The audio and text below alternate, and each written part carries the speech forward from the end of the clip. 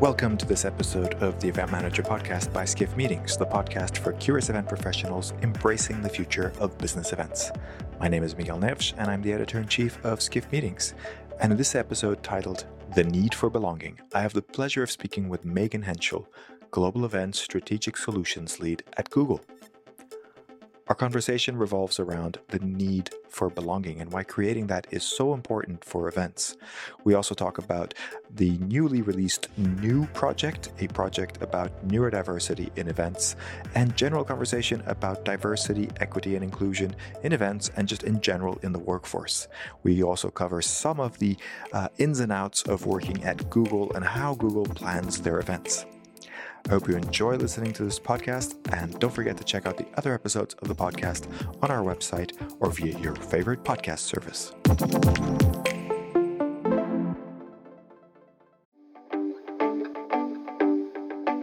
And now for a word from our sponsors, PHL Life Sciences, a division of the Philadelphia Convention and Visitors Bureau. Host your convention or trade show in Philadelphia, one of America's leading life sciences hubs. PHL Life Sciences, the first and only CVB division of its kind, will connect you to the professionals at the forefront of your industry and to a culture you can only find in Philadelphia. A city known for its rich history that's forging a bright future, Philadelphia challenges the expected and defies convention. A world of discovery is waiting. Visit phlife.com to learn more.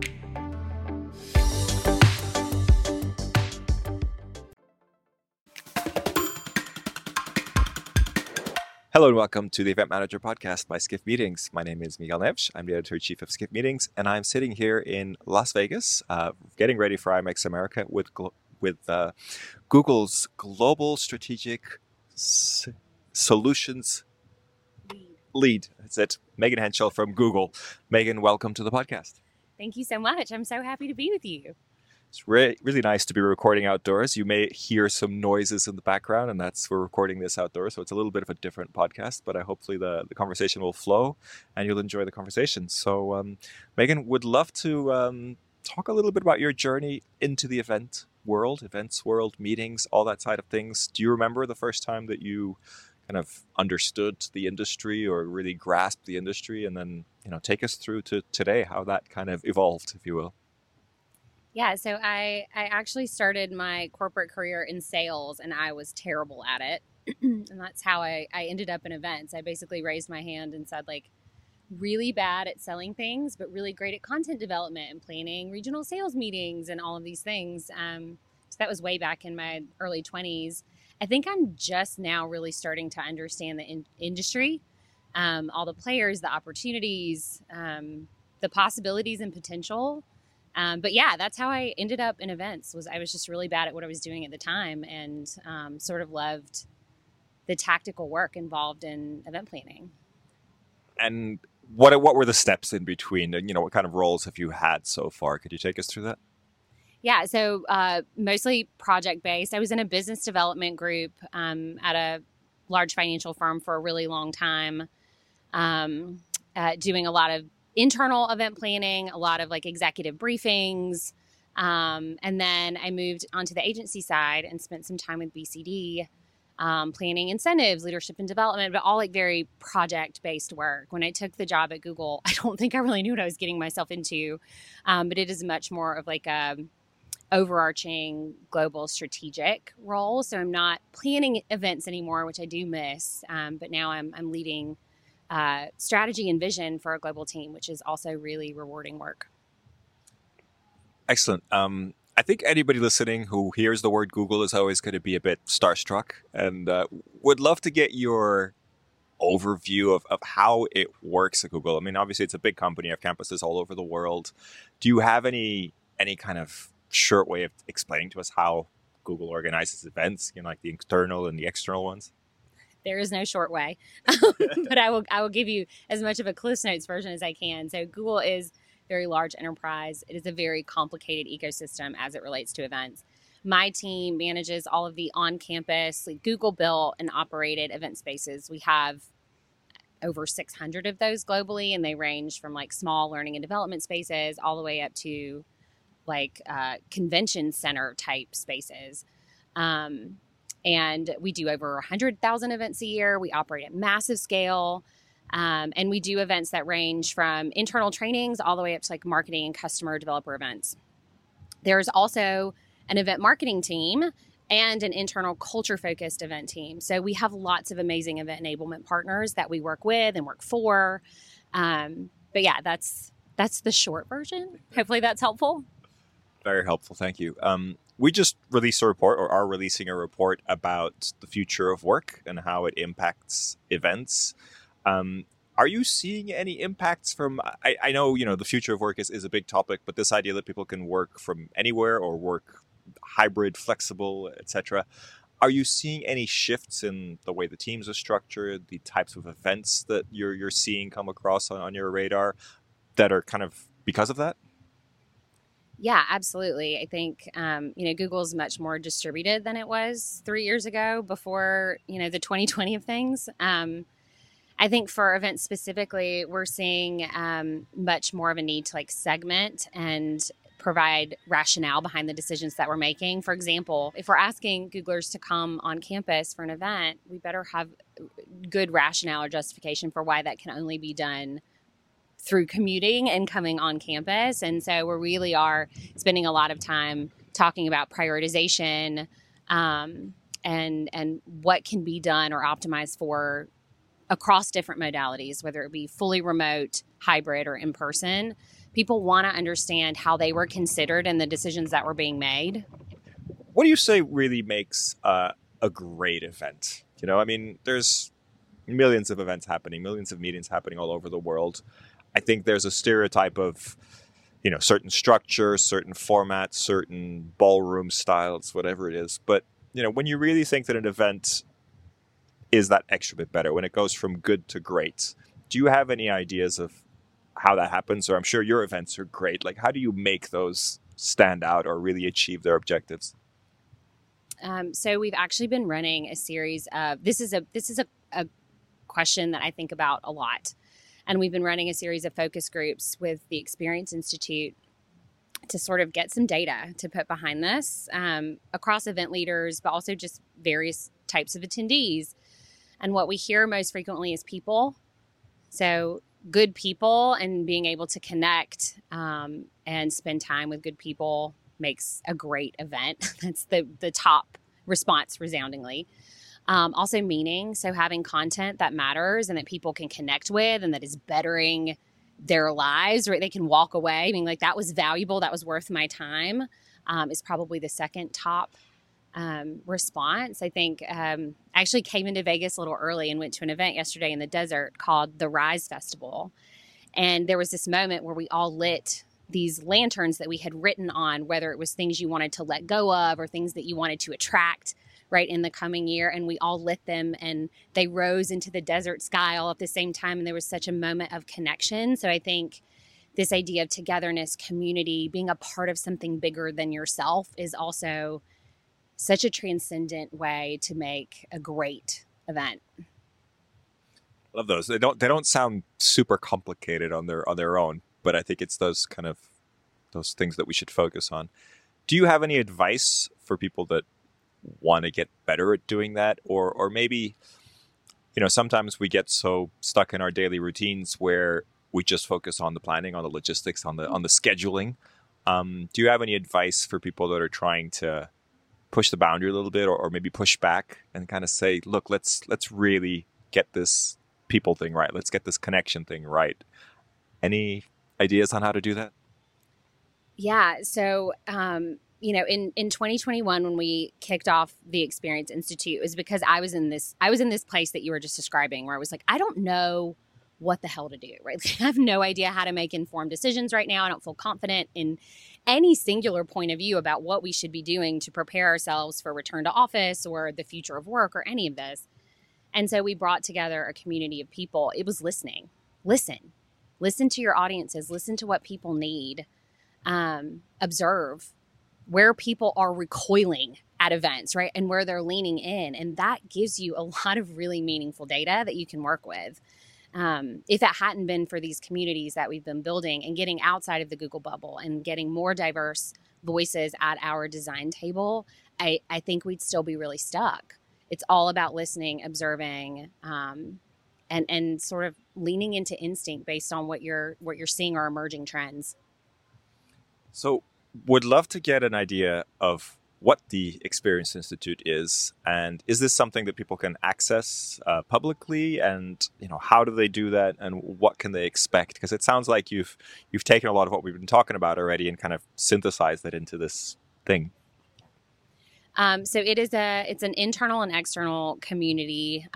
Community doesn't even feel like a big enough word for it at this point, but I don't have a better one, that we brought together to answer this question, like what could the future of events look like? That has absolutely evolved into what should the future of events look like, and how can we really drive change for good? It is a fully open format community. So a lot of our existing community members have been people who've reached out on LinkedIn and said, what you're doing is cool. How can we get involved? We are always actively seeking new partnerships and new voices and new ideas.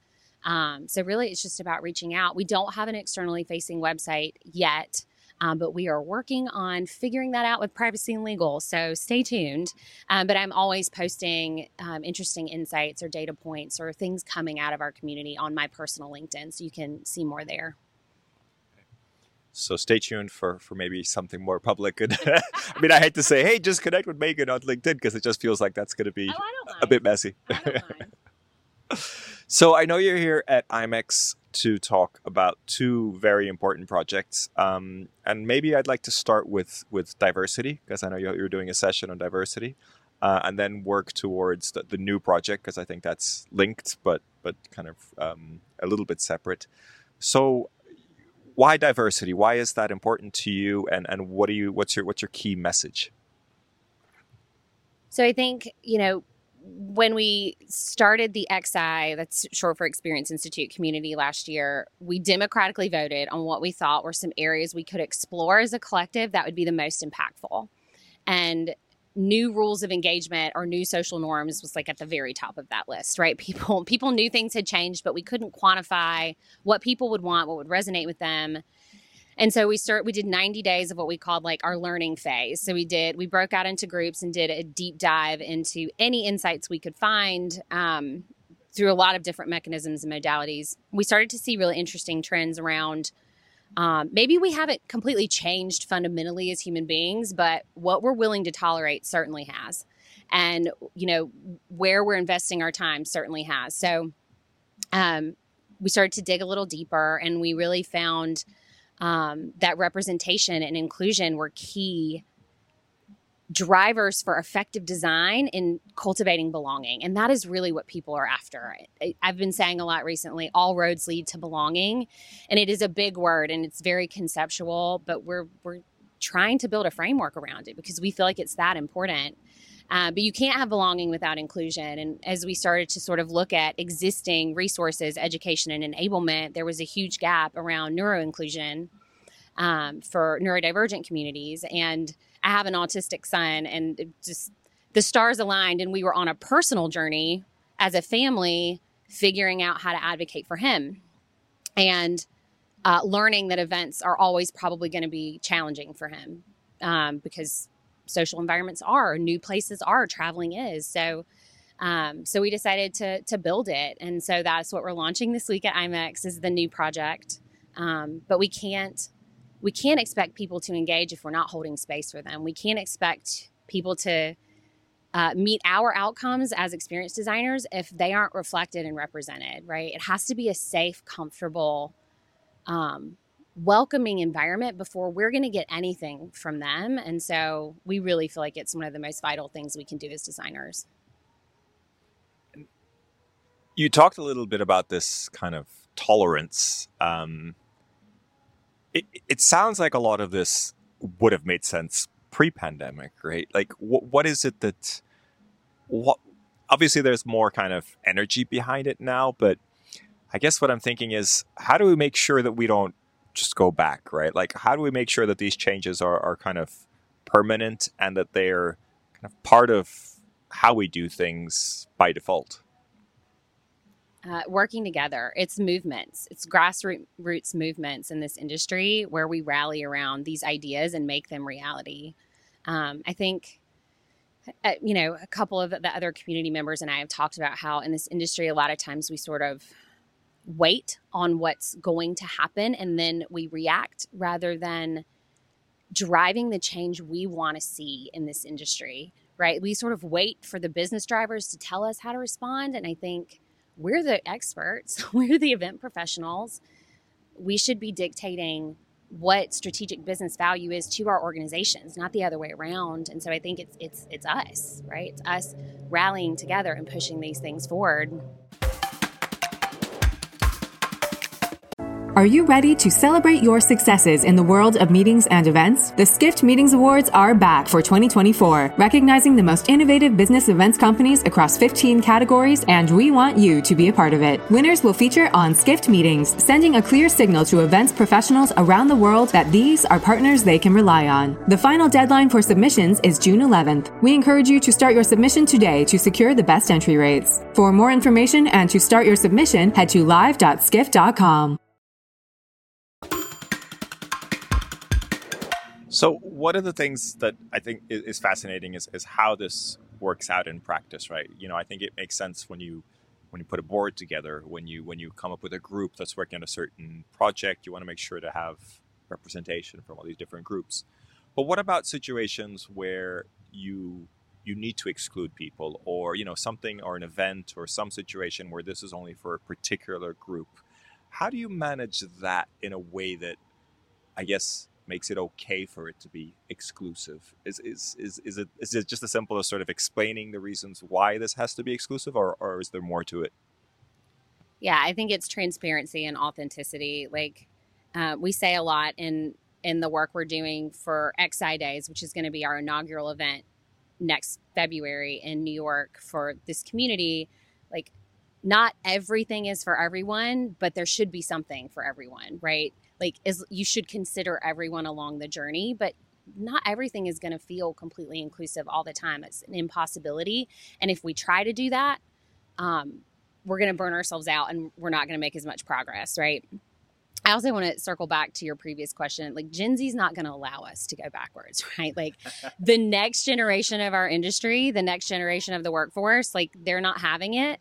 It's inclusive by any means necessary, and they want to be their authentic selves fully and not be asked to leave any of their lived experience at the door when they walk into an event or to a workplace, right? So we have to be prepared for that. Yeah, it's funny that's actually a good point, because we've been, one of the areas that we've covered also in our report is that idea that companies are asking staff to bring their authentic selves to work, right? So it's a big ask, right? Like, be comfortable at work, be your authentic self. But if you're your authentic self, then you also are going to get upset about things that don't align with the way you are and the way you want your work to be, right? So there's a bit of a, do you think workplaces are ready? Because I think that they're asking for people to be their authentic selves, but then if they really are their authentic selves, there may be things that don't work so well. How do we manage that? Yeah, no, I think largely it's performative right now. Like, you know, Google is an incredibly inclusive environment. And like, one of my first weeks at Google, I was walking across the MP campus in Sunnyvale, and it was like May, and someone was in full Christmas pajamas, like walking around campus. And I was like, all right, authentic selves, we're doing this. But I think, you know, the way you dress code is different than like, you know, demands around racial equity or, you know, whatever it might be, your personal value system. They're very different things. And I think workplaces largely are not safe environments for everyone right now. We're still throwing around terms like professional and assigning attributes to that when that is not a thing. We're still using words like normal and you know, assigning that to human beings. There is no normal, right? So I think there's a lot of work to be done around the language we use and how we weaponize that language in the workplace and in professional environments, quote unquote. So yeah, there's a lot of work to do. I'd love you to dig in a bit more about that. I think that the weaponizing is that's a big word. I mean, what do you mean by that? And I guess, do you see any good examples of how we can do that? You know, I don't want to go into, is it ever too PC? I think sometimes we use terms to describe roles, and I think there's been a lot of kind of roles that don't make a lot of sense to me because we're trying to find these terms to make everything, I guess, neutral. but that doesn't always help either if it sort of confuses things or makes things awkward or anything like that. What do you think would be the best practice to really try to make this work? Obviously, we're learning as we're going, but how do we get on a good path? I mean, that's too big of a question. I don't have an answer to that question. I think we just have to try, right? I mean, the new project is a great example. Like we started leading with some terminology that felt incredibly offensive and condescending to certain neurodivergent people. And so, while those conversations were incredibly uncomfortable to have, they absolutely pushed the project in a better, more inclusive direction. We can't be afraid to mess up. Right? I almost said a bad word there. We can't be afraid to mess up because that is just going to prevent us from doing anything at all, And I do think there's a lot of cancel culture and, the quote unquote PC police that has made those of us who are a little older in this industry really afraid to try, but we can't. We can't be allies if we're sitting on the bench, and we can't maybe create new language that feels better for, the future of our industry if we're too afraid to try. So I don't know. I'm rambling, but it's too big of a question. I think we just have to be open, and we have to try a bunch of different things and see what evolves into a better way. Love it. And this is the perfect place to ramble because we're doing a podcast. It's audio where it's okay to ramble a bit. Is that kind of the main outcome so far of the new project, or are there other areas that you have guidance for and can kind of help people with neurodiversity and inclusion? Yeah, so the new project is fully focused on neurodiversity and inclusion because we saw that as a gap in the industry. I think so much of the way we've approached this work could apply to any DE&I strategy, though. I think as I was not only just learning how to advocate for my son, but also starting to dig into this work for the new project, so much of what I found was, academics and psychologists and experts on neurodiversity who actually weren't neurodivergent themselves or who had none of that lived experience. And I was like, well, hell, if I want to understand how to be a better mom for Otis, I should probably talk to an adult autistic person and see, what they would have wanted, right, as a child. And I think the same applies for this work, right? As we're designing events and experiences, we should be listening to those with lived experience. And it's something I haven't really found much of, and I would love to see more of it. I really want the new project to be a mechanism for amplifying neurodivergent voices, getting neurodivergent speakers at as many events as possible, having them speak on your podcast as opposed to myself, right? I think we need to be, again, listening and observing in order to know how to design in the right ways. Fascinating. I think there's a lot to learn there. And having worked with someone, Lisa Jade, who I know also worked on a new project with you, who has this experience, I think you can learn a lot from people that have that experience, and it's always enriching and not in ways that you kind of expect or comfortable ways, right? I think that's part of the experience is being uncomfortable. So tell me a little about this event in New York. It sounds like there's an unveiling. I don't know how much you can reveal, but I think it would be interesting to understand what the plan is. Oh my gosh, I'm happy to give you a little peek behind the curtain. So XI Days is going to be a 2.5-day event at one of our newest Google-owned and operated event spaces, Pier 57 in New York. And we're bringing together the XI community, but also a lot of other event leaders from other organizations and companies. And just people from completely other domains and disciplines, gaming, art, technology, design, you name it, for a showcase of what we've learned so far. So we're going to revisit the journey we've been on for the last 1.5 years and share some of the key insights and data. We're also going to do a lot of live sandboxing. And so we're building out this museum concept. We're definitely leaning into a lot of what we've been preaching about optionality and autonomy and agency. So we will see how that goes. But yeah, we're going to trust the attendees to navigate this journey in ways that make sense for them. And we're also going to be mining for insight on where we're headed next in 2023. But yeah, I'd love to share more as we get more of it built out, but it's going to be a weird one. I'm super excited about it. And just to be clear, who is the audience of this event? So we have about 60-40 external people and Googlers. So lots of Googlers that have Google employees who have skin in the events and experiences game, or in D&I, or in learning and development. And then we have lots of external folks from global agencies, other Fortune 250 companies, people just that are doing cool stuff in the experiential space that maybe aren't in corporate events, but still delivering awesome experiences to the world. Sounds awesome. I think we're going to have to figure out a way to get involved. Wanted to just kind of, I guess, zoom out a little bit. We talk a lot about diversity and neurodiversity particularly. I think fascinating topics. In terms of the bigger industry, we talk a little bit about the future of work, how that changes things. Are you seeing kind of other challenges coming up in terms of, that are impacting specifically meetings and events, but are there kind of challenges coming up that you're seeing? Anything that you think is going to blindside us that we're kind of like, oh, wait a second, we haven't really expected that, but that might be something we're going to be talking a lot about in the next couple of years?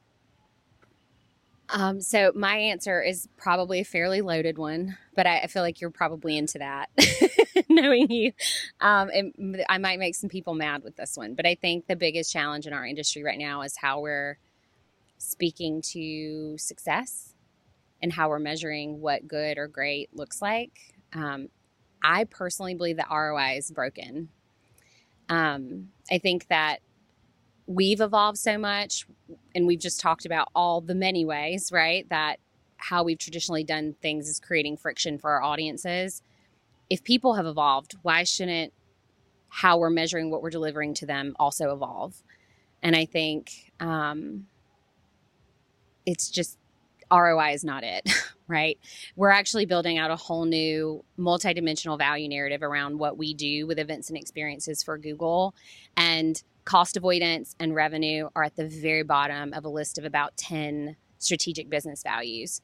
There's so much more that we do for the world and for our organizations than just like butts in seats and NPS scores and like driving revenue, right? There's bigger things that we're doing. I also think that, undeniably one of the core challenges for our industry right now is talent acquisition and retention. Like, we have hemorrhaged so many brilliant, beautiful people as a result of the last couple years. And I attribute this to the fact that this is hard work, but also it doesn't have as much meaning as it should. And that's because the way that we're measuring success and talking to value metrics doesn't align with people's personal values. So if we're measuring how we make people feel, and that's a success metric, if we're measuring how we're driving change for good with our discipline, that is something people can feel good about. And I think we will attract the next generation of talent. But right now, it's really hard to anchor to that. And it feels like I feel good about saving Google money, but I feel great about the new project. That shit gets me out of bed in the morning. And we need more of that in our industry in order to keep people and to attract people. Love that. I think there's a lot of passion behind that, and I think that's exactly what we need. Want to pick a little bit on the ROI point that you made. I think it's an excellent point. I think I've kind of gone through my whole career thinking a lot about ROI. I haven't necessarily worked that much in that, but I did my dissertation 15 years ago was about ROI, and I was trying to come up with a secret formula for ROI. And I think it ultimately comes down to this idea of like you have to measure it for it to be, like worth something, right? And I think you make an excellent point that, yeah, it's great to save money or whatever it is, but that's not really gonna get people passionate about it. And I feel like the events and meetings industry has for a long time felt like that was the way to get a seat at the table. And I think what you're saying is that's not how we get a seat at the table, actually. How we get a seat at the table is by inspiring people. How do we shift that conversation? Because as far as I can tell, the events industry, meetings industry has not really figured out how to calculate ROI and prove ROI. There are ways, but it's, it only works in very limited circumstances. How do we shift that conversation to inspiring people in a way that the C-level gets it? Do you have any ideas on how to get there? Because obviously you're doing great work. How, maybe you could help me inspire some people to think that way as well. Yeah. I mean, we have to have data, right? We have to have some sort of numerical value to these things. But The value narrative, the story that I just mentioned building out, I mean, that it is resonating with our leaders at Google already. And the data that we have today, I'm like using quotation marks, is like very hand wavy, but I think leaders understand now the value of things beyond just driving revenue. I have a dream that there's a future where performance is actually gauged on how you make your employees feel and managing their well-being rather than like their output, right? These messages are resonating, I think, with leaders. It's just providing the right frameworks to help guide those conversations. And it's something we're working on in Experience Institute. And some of this, I really feel strongly about making externally available. So at least the strategic business values or the experience outcomes, as we're referring to them, I want to share with the industry and I want to invite people in. So much of this just is broadening the conversation and inviting people in. We'll never get it right the first time. Every leader is different. Every leader's priorities are different. Every organization is different. But having a starting point and then broadening the conversation to help refine that and overlay nuance based on your individual priorities or your leader's priorities, I think is a great, start. It's going to be a journey. But we're going to make fetch happen. I feel confident. Love it. I really like this topic and glad that we ended up kind of landing on this.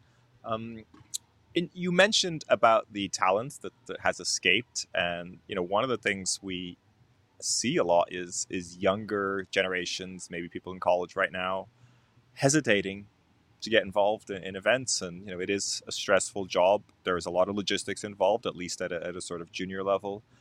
Would be great to get your advice on, how do you inspire, or maybe direct advice to them, or how you think people, we should try to inspire that younger generation. So we have a Gen Z council at Google, and I love attending the webinars and stuff that they put on, because hearing this next generation talk about their priorities and how they see themselves creating change, whether in an organization or as an individual contributor, is fascinating. I think inviting the next generation in to help us define what the next gen roles are in our industry could be a great way to bring them in. I see a future where a community moderation is a dedicated role on an events team, or a D&I person with the event and experience design expertise, but completely heads down focused on diversity, equity, inclusion, and belonging in design. I think that should be a dedicated role on events teams. I think audience advocacy teams could also be a really interesting future. So as designers, so often we're focused on outcomes. What if there were teams completely focused just on understanding who is showing up and what their priorities are, so that we can marry the two together? I think we're going to have to really get creative around roles, responsibilities, and the creative liberties we can take as event professionals in order to attract the next generation. But I see all of these roles being critical to our success. And I just think the heart and the passion that Gen Z has, they're going to be perfect to make that happen. Sounds like an incredibly hopeful message, and hopefully attracting talent and then inspiring people. It's been a fascinating conversation. I'd like to start wrapping up, but wanted to get to the kind of final question that we ask all our guests, which is really the recommendation of another guest to be on the podcast. And it can be absolutely anybody. It can be somebody you know personally, or somebody, as long as you think it would be relevant to our audience, which is the event and the meetings industry, then that would be great. Yeah, so I was prepared for this one. So much of I think, what has blown my brain and heart open through this XI work is hearing diverse perspectives. And some of the speakers that we've had the pleasure of hearing from are from the Institute for the Future in Palo Alto. So Dr. Lonnie Brooks and Ahmed Best, who's actually an actor, he was in Star Wars. They lead this effort called Afro Rhythms from the Future. And a lot of their work is about envisioning an alternative future that is completely flipped the script from today. So imagine that in the future, people who are marginalized communities today are actually the leaders in the future, right? So they do a lot of this episodic futures thinking that help you completely bust out of current models. And I think our industry could use that so much. There's also a book called Imaginable, written by Jane McGonigal. She's also out of Institute from the Future. I just think you'd really love all these people. And I like to share brilliance. So I encourage everyone to check them out. Sounds great. It sounds like it would be a great opportunity to have some excellent movie scripts kind of developed, with a small focus group. That too. Megan, thank you so much for joining us. It's been a pleasure talking to you about these topics. I wish you a great IMEX show. I know you're busy. You have a lot of presentations to do, and you're going to be joining us at the Innovation Labs. So I hope you have a great week, and thank you for being on the podcast. Thank you so much. This has been a really fun conversation.